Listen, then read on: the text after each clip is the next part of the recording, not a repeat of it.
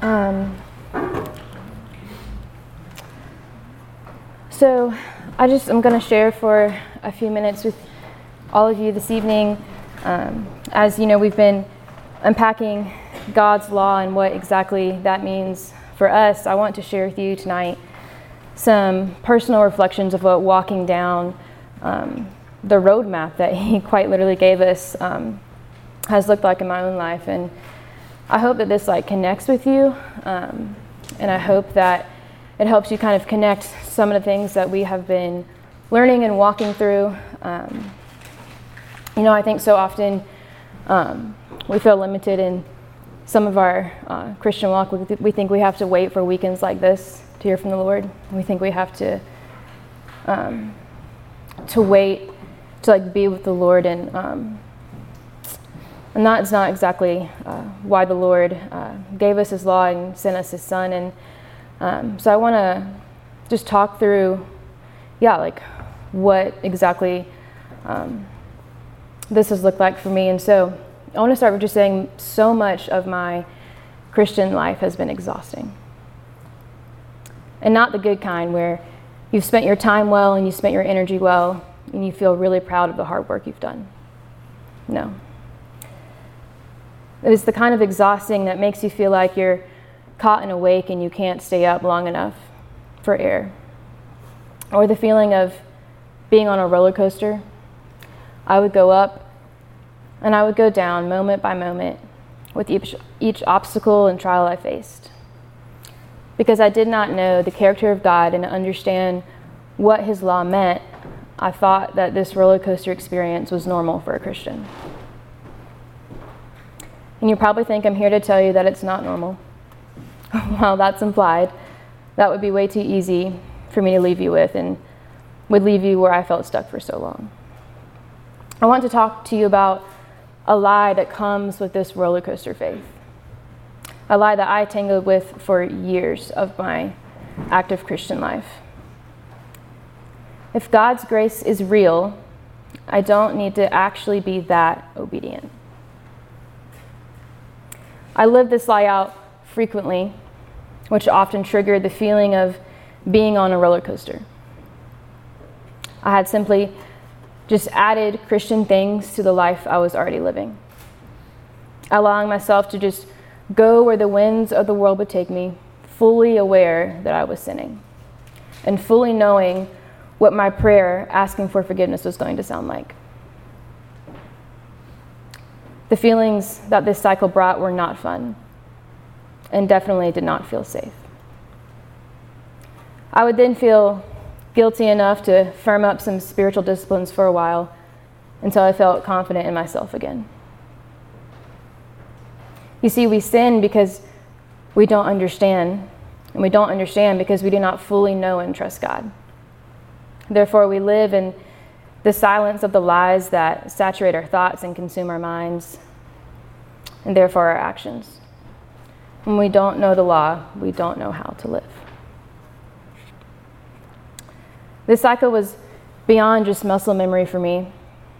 This cycle was an emotional and spiritual muscle that I incorrectly exercised for years. And I hated it, guys. That is not fun. If you know what I'm talking about, you cannot look me in the eyes and tell me that's working. That you are sitting here tonight and you feel good about that. That you feel good about having to wait to be here this weekend to feel close to the Lord again. Living that life sucks. And the life I was living was not working. I remember the Lord frequently speaking to me, saying, Megan, this is not the life I intend you to live. This is not it. You see, God in His kindness was starting to reveal to me that the cycle of disobedience, then trying to work my way back into what felt like His favor, was simply not why He gave us His law, and certainly not why He sent us His Son. Rob shared last night the idea of living in a cage your whole life and always grasping for things on the outside and trying to pull them through. That's what I was doing for so long, and at this point, the Lord had fully opened my cage door. It was wide open. and it was up to me to walk out of there. God wanted to show me what life was like outside of the cage. And while it sounded good, I liked the idea of that. I could consider it. The life he intended me to live was not supposed to be exhausting. And in fact, it was freeing. But I struggled to see another way of living. You see, the cage is comfortable in the same way that a middle school boy thinks he doesn't need to shower. You know, he kind of likes his own musk in like a really weird, gross way. And he doesn't want to acknowledge the authority in his life telling him that he needs to shower. And he doesn't want to admit that he smells awful. And he doesn't want to do the work that it takes to become clean. Because he doesn't know that there is a better way to live. That's what the life feels like inside the cage. And so it was not until I began to seek to understand the heart of God that I understood that his words did not just sound good. And as I began to understand the heart of God, I started to understand myself more. And you see, when you keep moving toward the heart of God, you keep getting a clearer vision of how awful you really are. And I kept coming back up with the fact that my thoughts would never be pure enough. My desires would never be holy enough. My words would never be clean enough. My choices and actions would never be honorable enough. This is the point at which the rope became taut in my life. The tension was held. I realized I was so in need of God's law, but had to accept the fact that I would never be righteous enough for long enough to satisfy God's holy requirements. You see, we all live under the same weight of the law, crippled by the inability of sin. I'm not sure about you, but I'm much better at rebelling than submitting. And I'm much more inclined to arrogance than humility. I'm way more skilled at making war with my brothers and my sisters and my neighbors than I am at loving them. And I leave a trail of evidence every single hour that I have fallen short of the glory of God one more time. I started to realize the complete need I was in for God's law and what it meant for my life. And I saw that it was good. And it was holy. And it was safe. And it was made with my good in mind. It was made so that you and I may be free from these things. You see, the tension that was being held in my life then revealed this. When I failed to respect God's judgment, I failed to celebrate his mercy. And when I failed to fear his anger, I failed to seek his forgiveness. And when I failed to love God's law, I failed to esteem his grace. So let's ask again then, what is the point of obedience in the Christian life? Do I actually need to be obedient?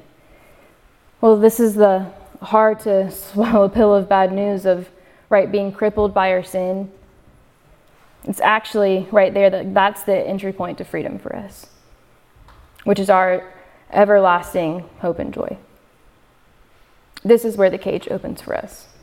It's only when you accept who you really are and what you're unable to do until you begin to understand and celebrate that God's law is a necessity. And it's a gift of grace for us. So I'm going to put this bad news and good news together for you, and hopefully this starts to connect. The Apostle Paul writes, "For all have sinned and fall short of the glory of God." We all have been in a cage.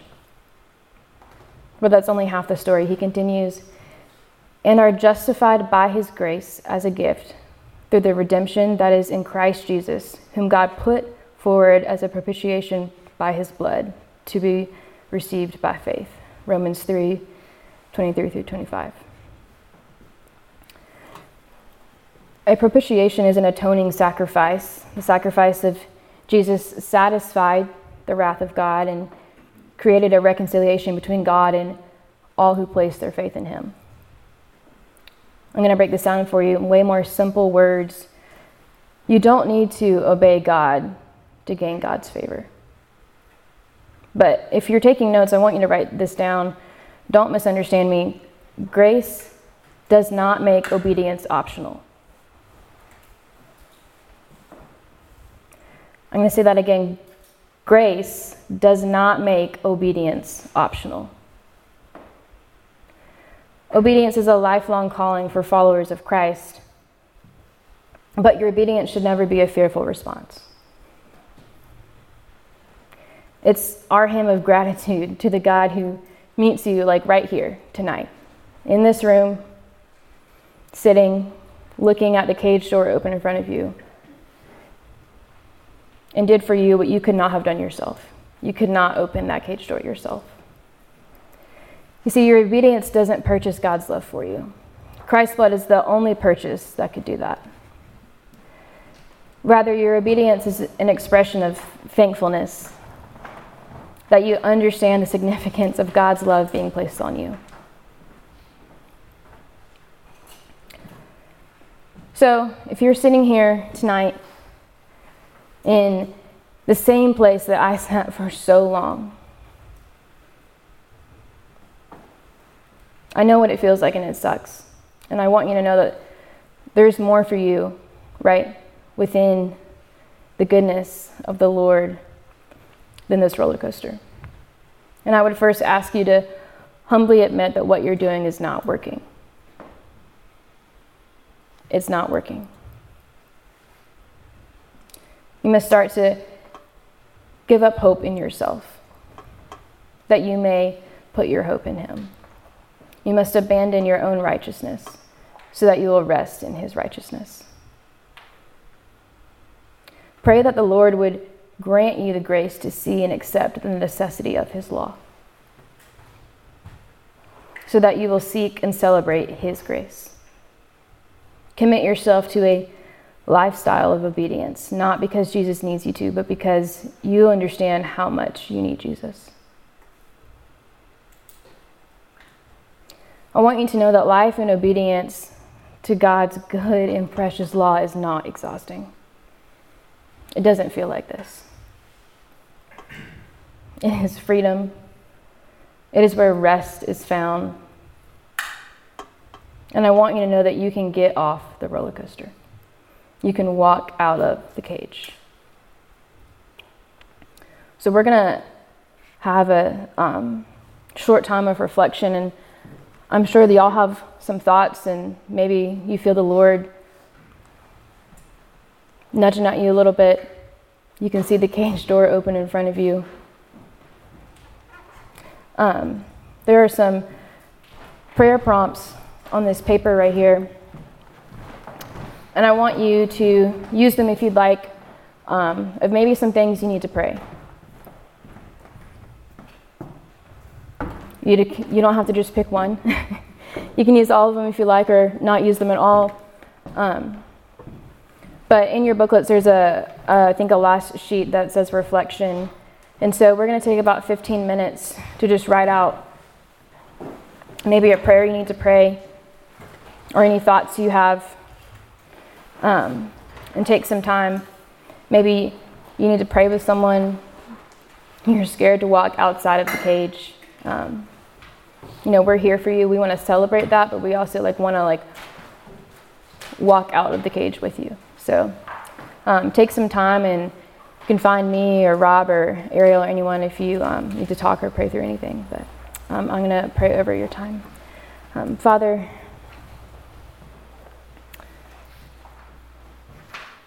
Lord, we thank you. We just thank you, Lord. We thank you that you are our Lord, and that you see us, and that you know us, and that you love us, Lord. We could never thank you enough, Lord. We could use every last breath we will ever have thanking you, and it would not be enough. Father, we thank you for opening the cage door, and for not letting us sit there, and for telling us that there's more than just trying to pull things inside the cage, and then that life outside of it is really, really, really, really good. Lord, forgive us for not believing you when you tell us that. Father, I pray for anyone in here tonight, Lord, that has not walked out of that cage. Lord, I pray that you would call them home to you. Father, I pray that you would teach them to be afraid to be far from you. Father, I pray that they would abandon all self-righteousness, Lord, and run into your arms. Father, I pray that you would speak over them what they need to hear tonight, or what they need to be freed from, what they need to walk away from. Father, and see that they can, and that you are good, and that you are safe. So, Father, I pray that your Holy Spirit would just move through the lives of everyone in this room. And we just thank you and we love you. Amen.